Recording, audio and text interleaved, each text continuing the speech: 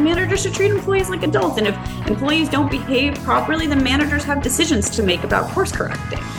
But I think that especially, what I've seen in my career is managers try to micromanage their way into respect and authority with employees. And that just never works, right? No one wants to work in that environment. Hey there, this is Ben. Thanks for tuning in to Lead the Team. Before we jump in, we just broke into the top 3% of all podcasts globally, and that's largely due to the support of listeners just like you. I invite you to subscribe so you're notified when we release a new episode, and also leave a quick review. Welcome back to Lead the Team with #1 best-selling author and in-demand corporate trainer, Ben Fanning. On this podcast, the world's most innovative senior leaders share their top success strategies to motivate your direct reports, cultivate your top leaders, and accelerate your career. Let's get started. Here's Ben. Good day, Lead the Team Nation. I've got a great one in store for you today with Kelly Schieb, who is the Chief People Officer over at Crunchbase. She's also served in senior leadership roles over at Proterra, Tyndall Corporation, and Hubble Lighting. Now, if you're not familiar with it, which you probably are, but if you're not, Crunchbase is the leading provider of private company prospecting and research solutions. 70 million users, including salespeople, entrepreneurs, investors, and market researchers, use Crunchbase to prospect for their new business opportunities. Well, Kelly received her undergraduate and master's degree from Penn State University, a mother of 5, and foster care advocate. Kelly, welcome to the show. Hi, thanks, Ben, for having me. So glad to have you on today. And y'all, we got to talk a little bit about work-life balance right out of the gate, because holy smokes, we were talking about Disney before we got on here. We just got back from a jaunt to Disney World. She's a big Disney fan with her family. We're talking 5 kids.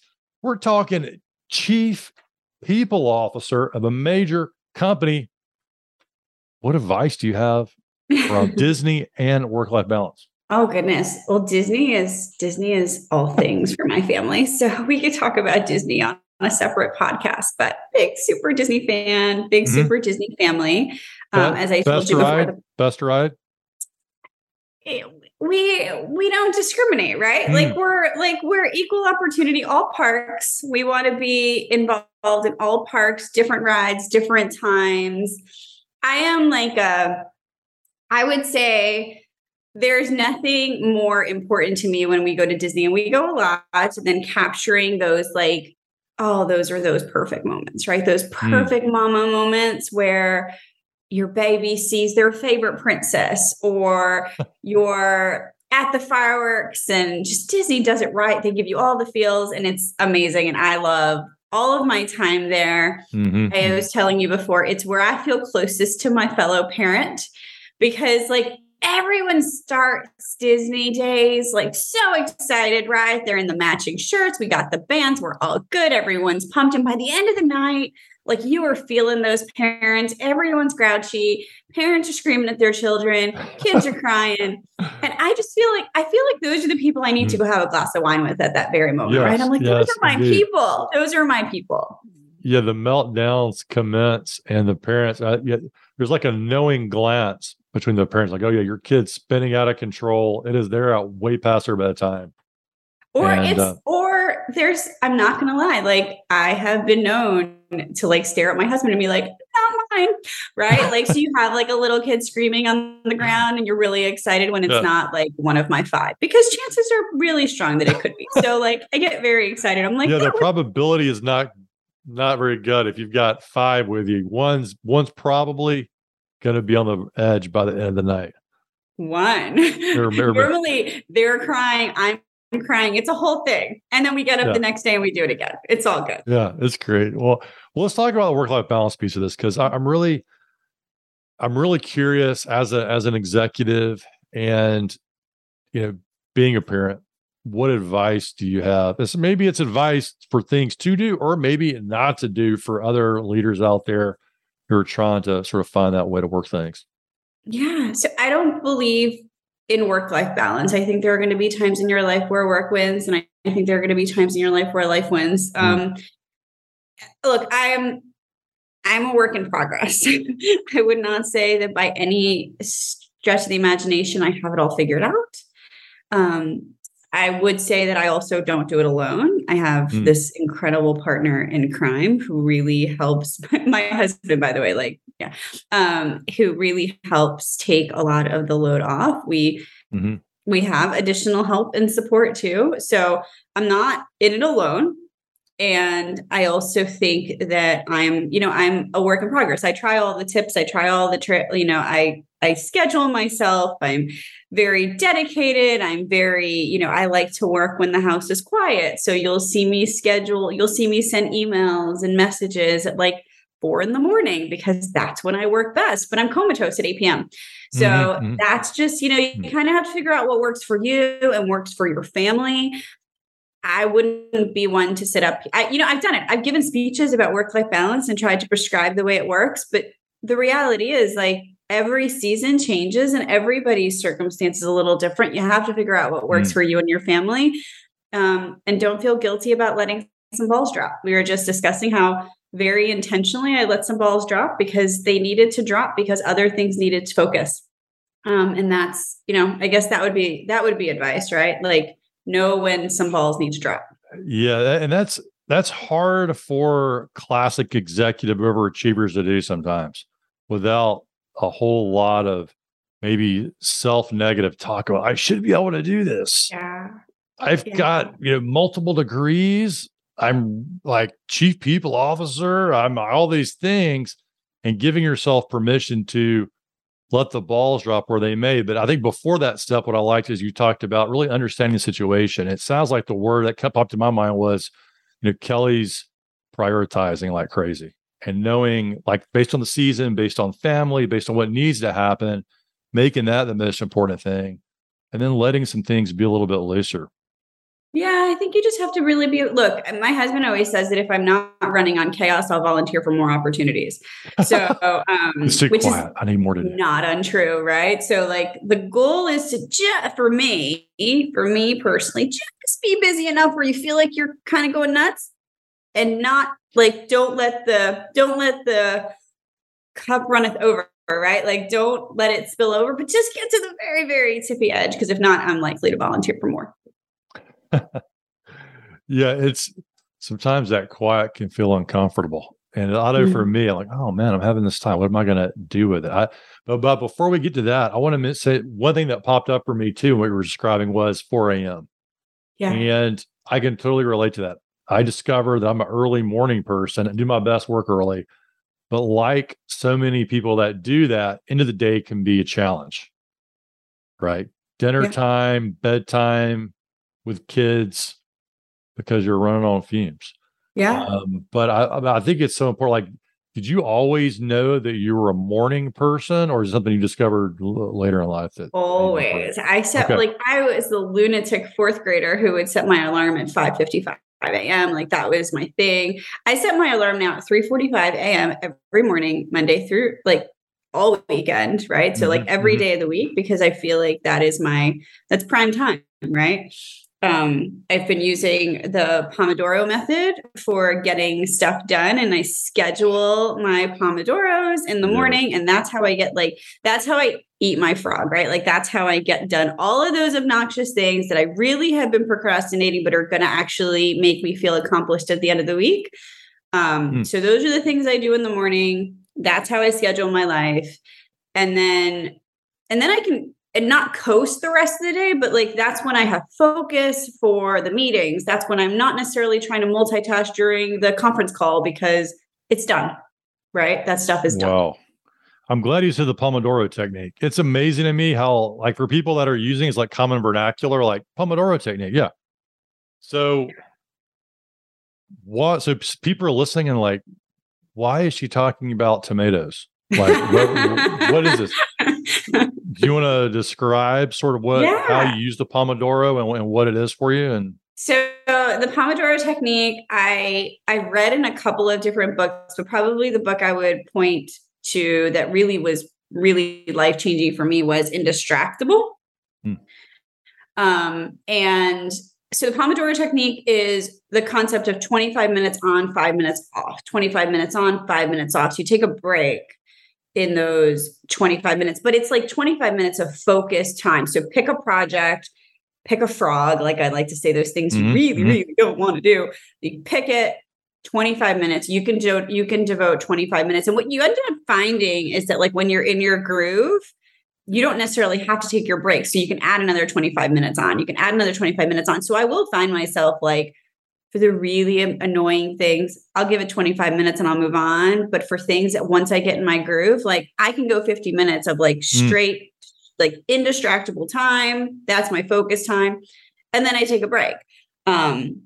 My head is going in a million directions all the time. I have the constant running list. So those are moments where I know like, and I see the clock. The clock is, I have it on my computer. I have an app on my computer. It like winds down. And I see it happening. And like this morning, for instance, was a great morning where I was really stuck and I was really stuck on a problem. And I saw I had like 15 minutes left. And I was like, you've got 15 minutes. You're going to sit here and you're going to do this. I did it. I got out of the space that I was in and I moved on. And now that Pomodoro is done for the day. Lovely, lovely example. And I love how you walked us through like real time would just happen. So yeah, using the Pomodoro. And it is amazing. One of the books that I initially heard more about it was a Cal Newport Deep Work, where he talked about this formula of work accomplished equals time plus intensity. And I was just talking to my daughter about this, who's 11 and she's getting in middle school. She has more homework. And this tendency to sort of I'm just kind of working on the homework versus I've got 15 minutes. Yeah. How much can I get done in 15 minutes? And I think if we, it's amazing how long I went in life without really thinking about that. Even in college studying, I was completely clueless about that idea, but I would get upset with my roommate who would just cram the night before and do equally as well as I did on the test, who'd been studying a little bit along in the library. I mean, for me, it's the little bit like those Pomodoros that's about as much as I can focus on specific tasks at a time at times, right? So that actually works for me. And that will help me, I'm working on a big strategic plan right now. And like, that will actually, I know that I can't sit down for 5 hours and just like crank out the plan. I have to iterate in my head. I have to iterate on paper. I have to like think about all the things. So, that's probably going to be a 3-week presentation for me, right? Where I'm just going to work on it a Pomodoro at a time and I'll get through it. But I'll feel accomplished every day because that was the task of the day and that's what was done. I'm a checkbox girl, right? So like many millennials, I will write things down just to check them off the list. So a checkbox girl. I love it. I love the checkbox executive. Because you know it. And I think one of the keys to that, of course, is setting it up like you are in advance. A lot of times people go to get to the Pomodoro and they're like, well, I have my Pomodoro today, but I can't. They spend so much time trying to figure it out beforehand of what they're going to actually work on. But you're planning that so much in advance. When that time hits, you're not in your head thinking about what's the best thing for me to do. You've already done that mental exercise. So it's just plug away at it. Is this something, have you had this discussion with teammates, employees, family members? Do you sort of spread the Pomodoro gospel or is it something I've certainly talked to teammates about Okay. I've certainly talked to teammates about it. My family members, my husband is always a fabulous example because like he'll walk into my office at 7 a.m. on a Sunday morning and I will have my Pomodoro timer on. He'll be like, 17 minutes and 23 seconds, I will be back. And I'm like, that's right. Like, walk away. Do not come back. So look, this is what works for me. This is not, and this is about the season that I'm in. This may not be the reality for everyone. And I think that that's probably the most factual thing I can say is, you have to do what works for you. I can give tips and tricks that work for me, but my story is different. My season is different. And what is happening in my world today, 6 months from now, I may be looking at something totally different and need to do totally different things to adapt. And I think that adaptability and that resiliency is really what has helped me in my career and life in general. Yeah, and it reminds me like a jigsaw puzzle where you're trying to piece together your work priorities, your personal priorities, your family's priorities, and whatever you happen to be in life, making sure you're being thoughtful about it. Yeah.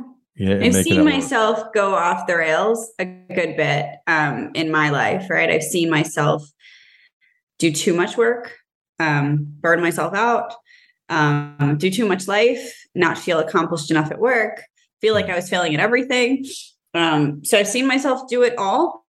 And it's really about acknowledging when you're in that space and pulling yourself back out. And that hasn't always been easy for me. So where does this awareness come from? Or where do you, because sometimes things can get so darn busy, you kind of lose yourself and where you are. I mean, all leaders run into that. Yeah. Do you have a process like a daily process or some kind of reflection process that helps you get or maintain perspective? I mean, I have a daily process every morning where I'm like planning my life, and probably the most uneasy. You can tell, right? Because you know how you feel, right? And I've certainly felt uneasy, even as of late, felt uneasy in my space, uneasy in the balance that I had. It didn't feel like I was doing a good job anywhere. And I knew something needed to change, right? I knew that I needed to make some changes to better balance our life. And for us and for our family, that meant getting more help, right? Understanding that I was overcommitting myself in different areas. Excuse me? So going about building your team. Is that what building my family team probably right, more. Right, your family support team. Yeah. My family support team, and also knowing I needed to let some things drop. And I'm not, so for me to say no to something, I had a coach one time who told me, she's like, what are you saying no to say your big yes, Kelly? What are you saying no to? And I was like, I don't say no to anything because I can do anything. And that's just not true. I can do anything. I can't do everything. And I watched myself not being successful in a lot of different places just because I was spread entirely too thin. And so you mentioned a coach. Have you had a coach for a long time? Is that part of your self-reflection process? I've had a coach. I don't currently have a coach. I'm in the market for a coach. But yes, no, I've had executive coaches help me through the process. Honestly, I'm also an executive coach, right? I'm a registered executive coach or corporate coach. Coaches are fabulous advocates for space.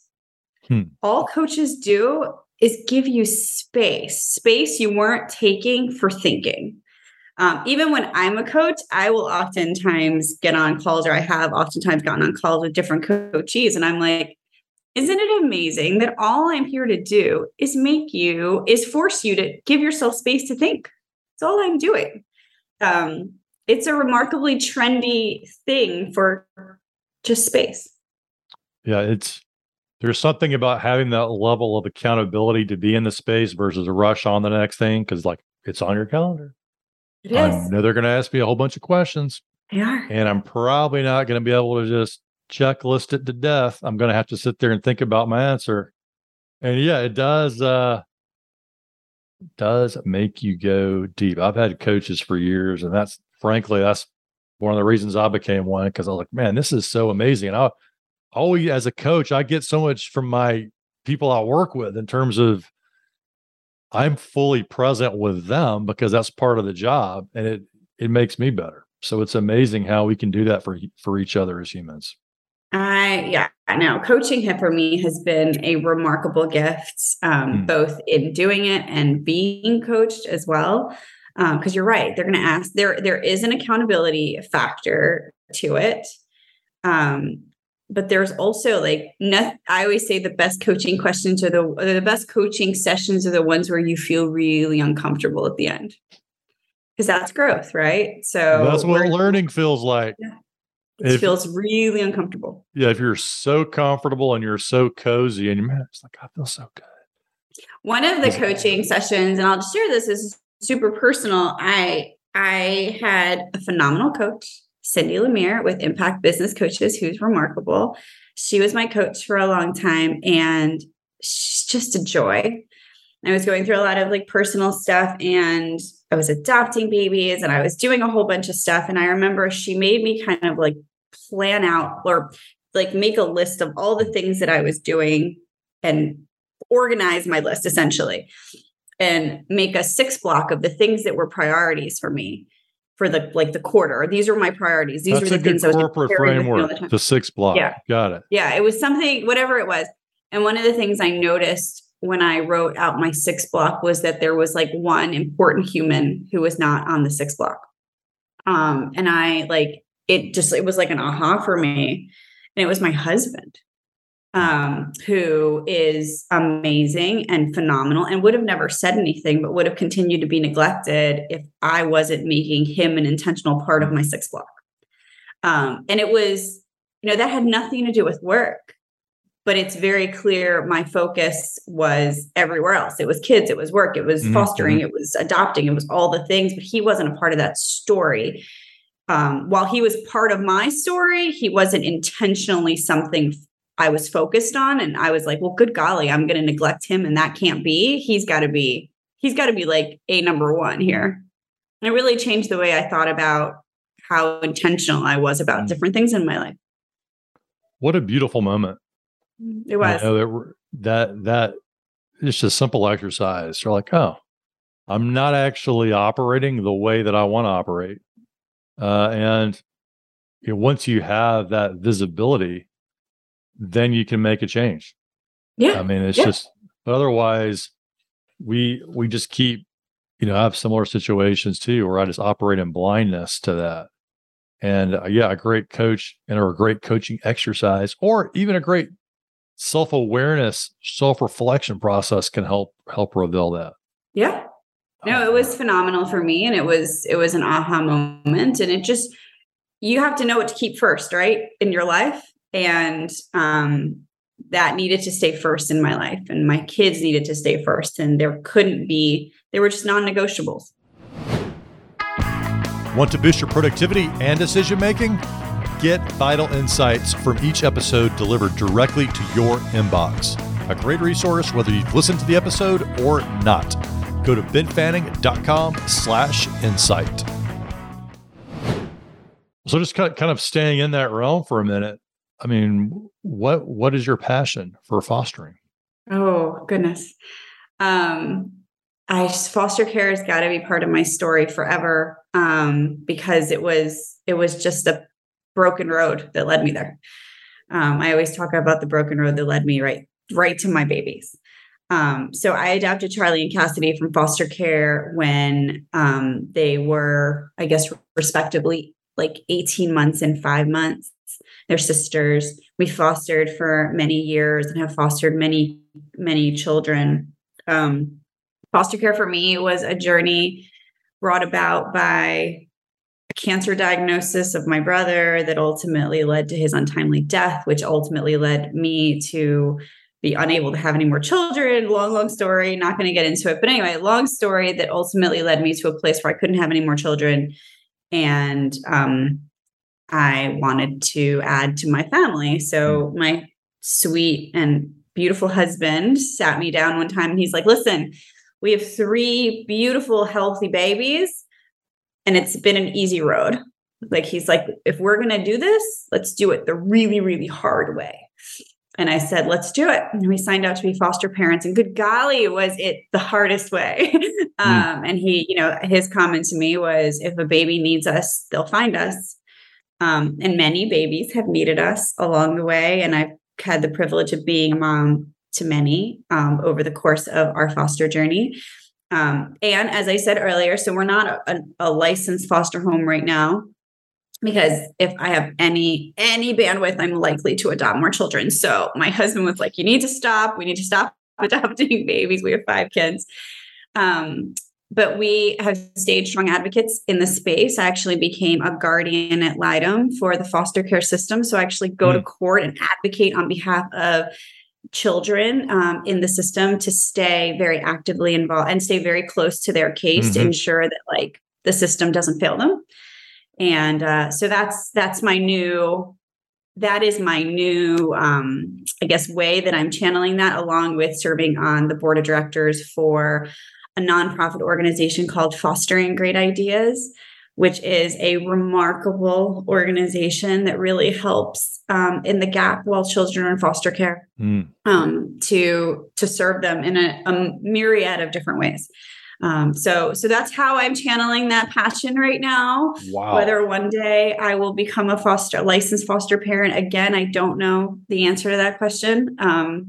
I think that question is probably more my husband's, because I would open my home tomorrow and raise even more babies. Wow. That's an incredible part of your journey that I didn't really know a lot about there. Yeah. Amazing and inspiring in so many ways. Sort of thinking about the people listening today, what have you gleaned from that experience that you think other people, other leaders should know about?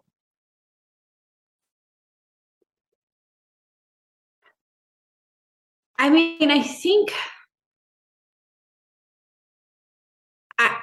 we were doing something as a family that was something we never thought we could do. And I think that is something with foster care specifically you often hear. Can't be a foster parent. You know, we hear that all the time. I would just get too attached. It would be so hard for me to give them away or give them back. And the stories are so sad. And I think for us, because I have to speak for myself and my husband when I say this, like, it was about getting so in the weeds and so messy in the weeds that we were doing something we never thought was possible. And so for leaders, like, I guess nothing is impossible, and the art of the possible, like, you know, I always operate in the, what should I do that I never thought I could do. Right. And that could be a million different things. Now, I will say the concept of like do good is important, right? It's actually a value at Crunchbase, right? How you do something bigger, how you do something even better for society, for the world, is an important part of your life journey. So I think that the leaders or people in general, or any listener, should always think about like what am I doing to level up the world? Not just what am I doing in my own space? Like, what are you doing to level up the world? Yeah, I really see that about how you're living that out as a leader. Thinking beyond just the space where you're an expert and the world at large, and making an impact and making space for, sounds like your approach is making space for serendipity, for things to happen that are unpredictable in a world, and in a very beautiful way. And it just seems like in a world too where control can feel so good. Like, I am controlling this. If I do this, this is going to get this result. I'm going to keep, and I'm executive and I'm right. But now, you're expanding your family, and you're getting in other spaces where maybe they're a little more unpredictable. But you're open to that. Nothing is more unpredictable than that, the foster care space. But it is, it's part of my journey, and wildly passionate about it. But I think there's lots of ways where you can do good, right? Lots of ways where you can just be very intentional about ensuring that you're doing good. Whew. I'm not even sure, like, I can even ask you businessy questions now, because but ultimately for the people listening, those are the business questions, because I feel like you let your personal life and your experiences inform your leadership style and how you approach it. And I believe that ultimately at a foundational level, that probably makes you a fine chief people officer. Yeah. I can't say it was intentional. I can say that it's just me, right? So I'm an open book. It's actually like, I'm an open book. I am who I am. This what you see is what you get, kind of all the things. And I don't know of another way to be. Crunchbase affords me the opportunity to be 100% myself. And that's why I'm so excited to be a part of this organization. Let's kind of move into organizational world for a second. Yeah. So for the listeners, because people could be listening to this 2 years from now, maybe describe sort of the hiring landscape. So we had the Great Resignation. Some people never saw it. Some people did. Some people argue it never happened. Lots of people saying it, whatever happened. But it seemed like for that time, people just couldn't find employees, right? It was so difficult, or people were resigning, all that. Maybe paint the picture on where we are today, and how are leaders maybe doing right in terms of how they approach the hiring environment, and what are some of maybe the mistakes that you're seeing out there? I have so many opinions on this. So as someone that resigned, I will say the Great Resignation was real. And we saw it, right? We saw it. I saw it on the people side of the house at Proterra. I left Proterra and then ultimately joined Crunchbase. I think that what we saw was employees having optionality, and they had options to do different things. They had options to try different things. They had the option to do, try out different spaces, and employers were desperate for employees. So they were giving opportunities when they ordinarily probably would not have given opportunities. I think what I'm seeing in the market now, which I actually think is really dangerous, is a lot of employers during the Great Resignation came out and were boastful about how incredible their organization was. We're the best, and we have this program and that program and all the things. And you're seeing them roll back some of the things that they were so boastful about. One of the things that I saw just the other day in the Wall Street Journal was about maternity leave benefits starting to get rolled back, which I think is despicable. But so I think that while you're seeing the pendulum swing back towards more employer-friendly environments versus employee-friendly environments. Meaning that supply and demand shifted, where certain jobs, the employees don't call the shots as much on job opportunities, and employers are having more of a equal bargaining foot. Yeah, I think that the pendulum is shifting. And look, I've seen it on both ends. I've seen it as an employee, and I've seen it as part of the people org. I think that employers just have to be super careful about what they're willing to roll out and what they're willing to pull back on. Because while I believe that organizations have the upper hand right now in parts, memories are real, and how you're treated is real, and you'll remember that. And it won't always. Glassdoor reviews don't go away. Yeah. Glassdoor reviews don't go away. Glassdoor reviews don't go away, and more importantly, like, the last thing you want within an organization is a group of employees who are just apathetic about being there.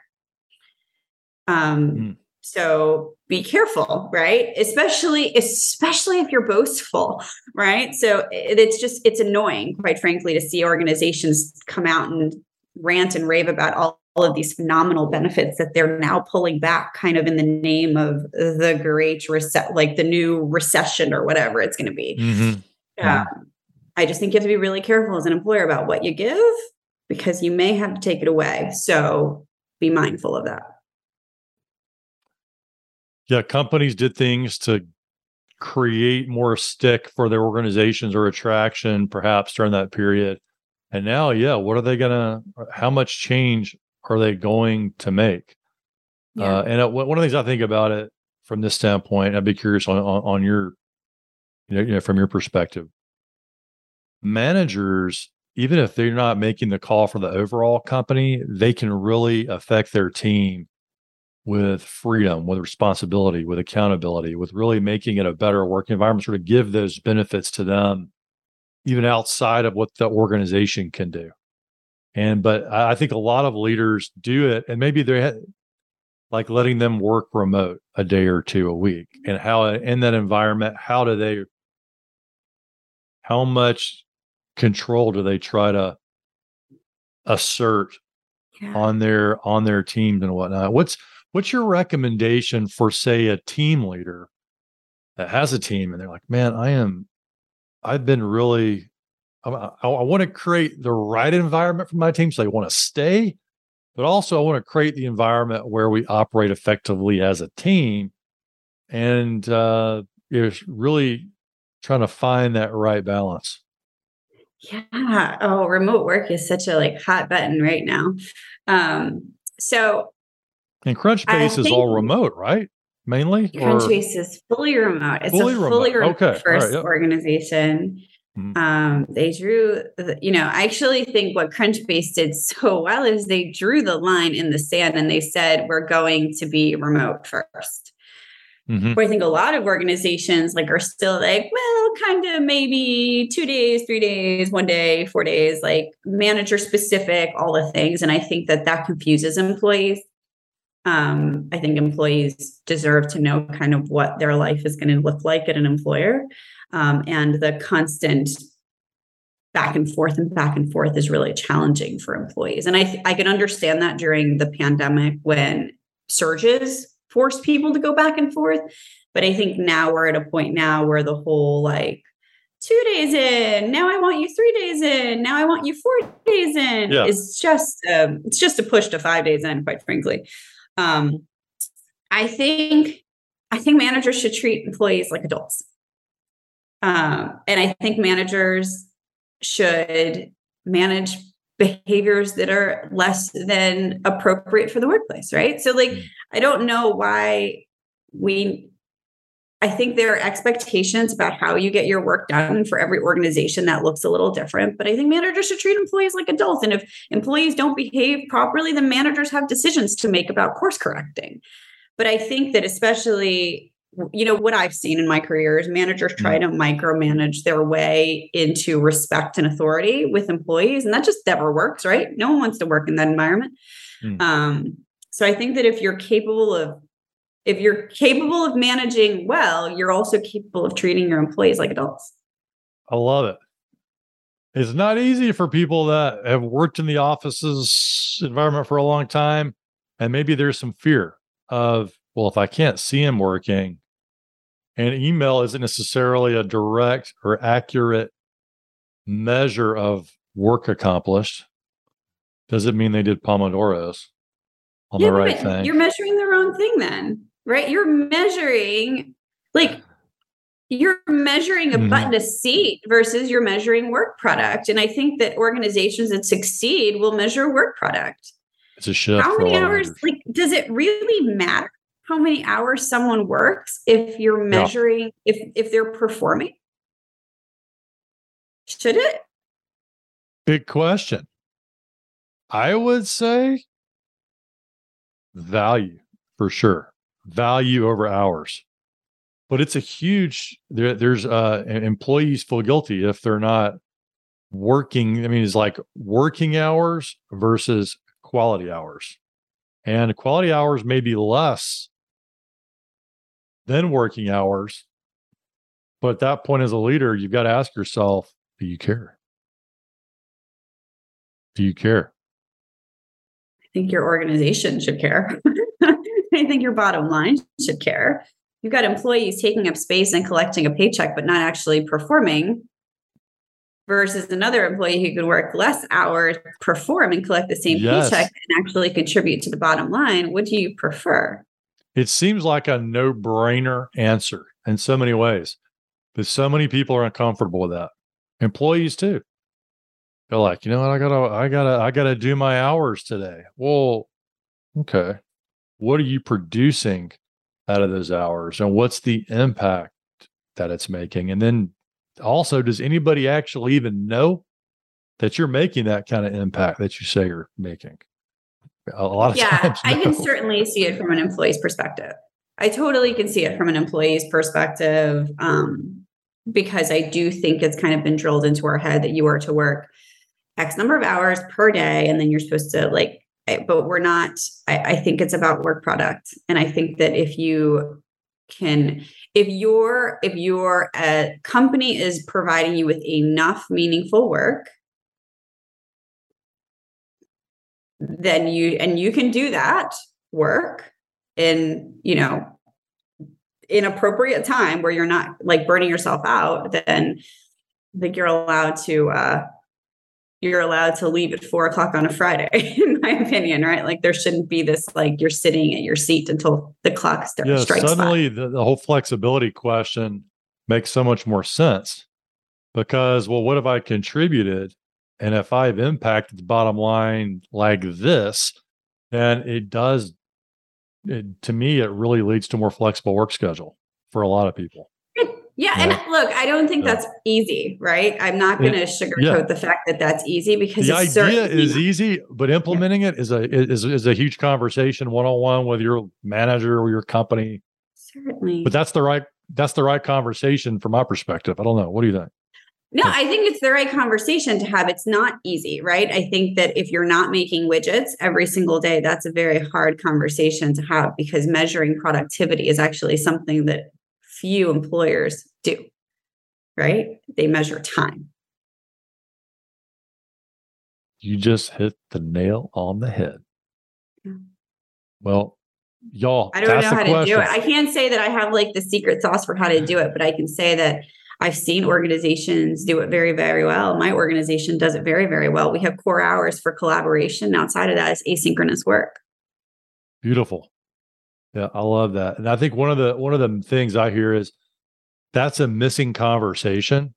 And part of the job of a leader, and we talk about this on the show a lot, is to introduce new conversations. And honestly, people tune into this podcast because they're interested in like, what are the missing conversations? And I don't even know, some of them may not even realize that was a missing conversation until they heard you say it. Mm-hmm. And I think it's just important that people take away from the show today that, kickstart that conversation, because employees, we are having that conversation, they're more likely to stay and be engaged because they know that you're thinking about not just working with them on the hours, but also talking about the impact of their work. And everyone wants to be able to say, how did when someone says, hey, honey, how did your work week go? And everybody wants to respond with, it was great. And I made a huge impact, versus, you know what? I have no idea how it went. I just worked my hours and went home. Yeah. Oh, yeah. And I think it's different. Like, I think it's different, right? I think you have to be mindful of the type of organization, the type of industry. There's a lot of different factors that I think play a part in work hours and work and productivity and things of that nature. For instance, a nurse working a 12-hour shift is very, very impactful during those entire 12 hours where she's caring for patients or he's caring for patients. And I think that, so it's different, right? I think that we have to just be mindful of the industry that you're working in and the type of environment that you're able to, where you're able to measure productivity, because I don't think that it's equal, or it can be equal in every industry or every type of work. Yeah. Have the conversation, y'all. This is a great place for us to land the plane today, because it ties into the Pomodoro about intensity during your work hours in the morning, with how do you figure out work-life balance for yourself based on the season you're in and the job you have and the company. And I mean, you gave us a ton of conversation starters as leaders to have with our teams and also other people. Parting thought, Kelly? Well, thank you for having me. I'm just so grateful for the opportunity to be here. And thanks so much for having me. Appreciate it. If you're an executive at a crossroads in your career and thinking about quitting, Do this before you do anything else. Head over to benfanning.com/quit to receive a free signed copy of my #1 best-selling book, The Quit Alternative, the blueprint for creating the job you love without quitting. You'll learn the critical questions you must answer before you make such an impactful decision. Go to benfanning.com/quit to get this valuable resource for just the cost of shipping. Ben Fanning is a #1 best-selling author, Inc. magazine columnist, and CEO of the Fanning Group, an international consultancy and corporate training company. To learn how they can help your organization, go to benfanning.com.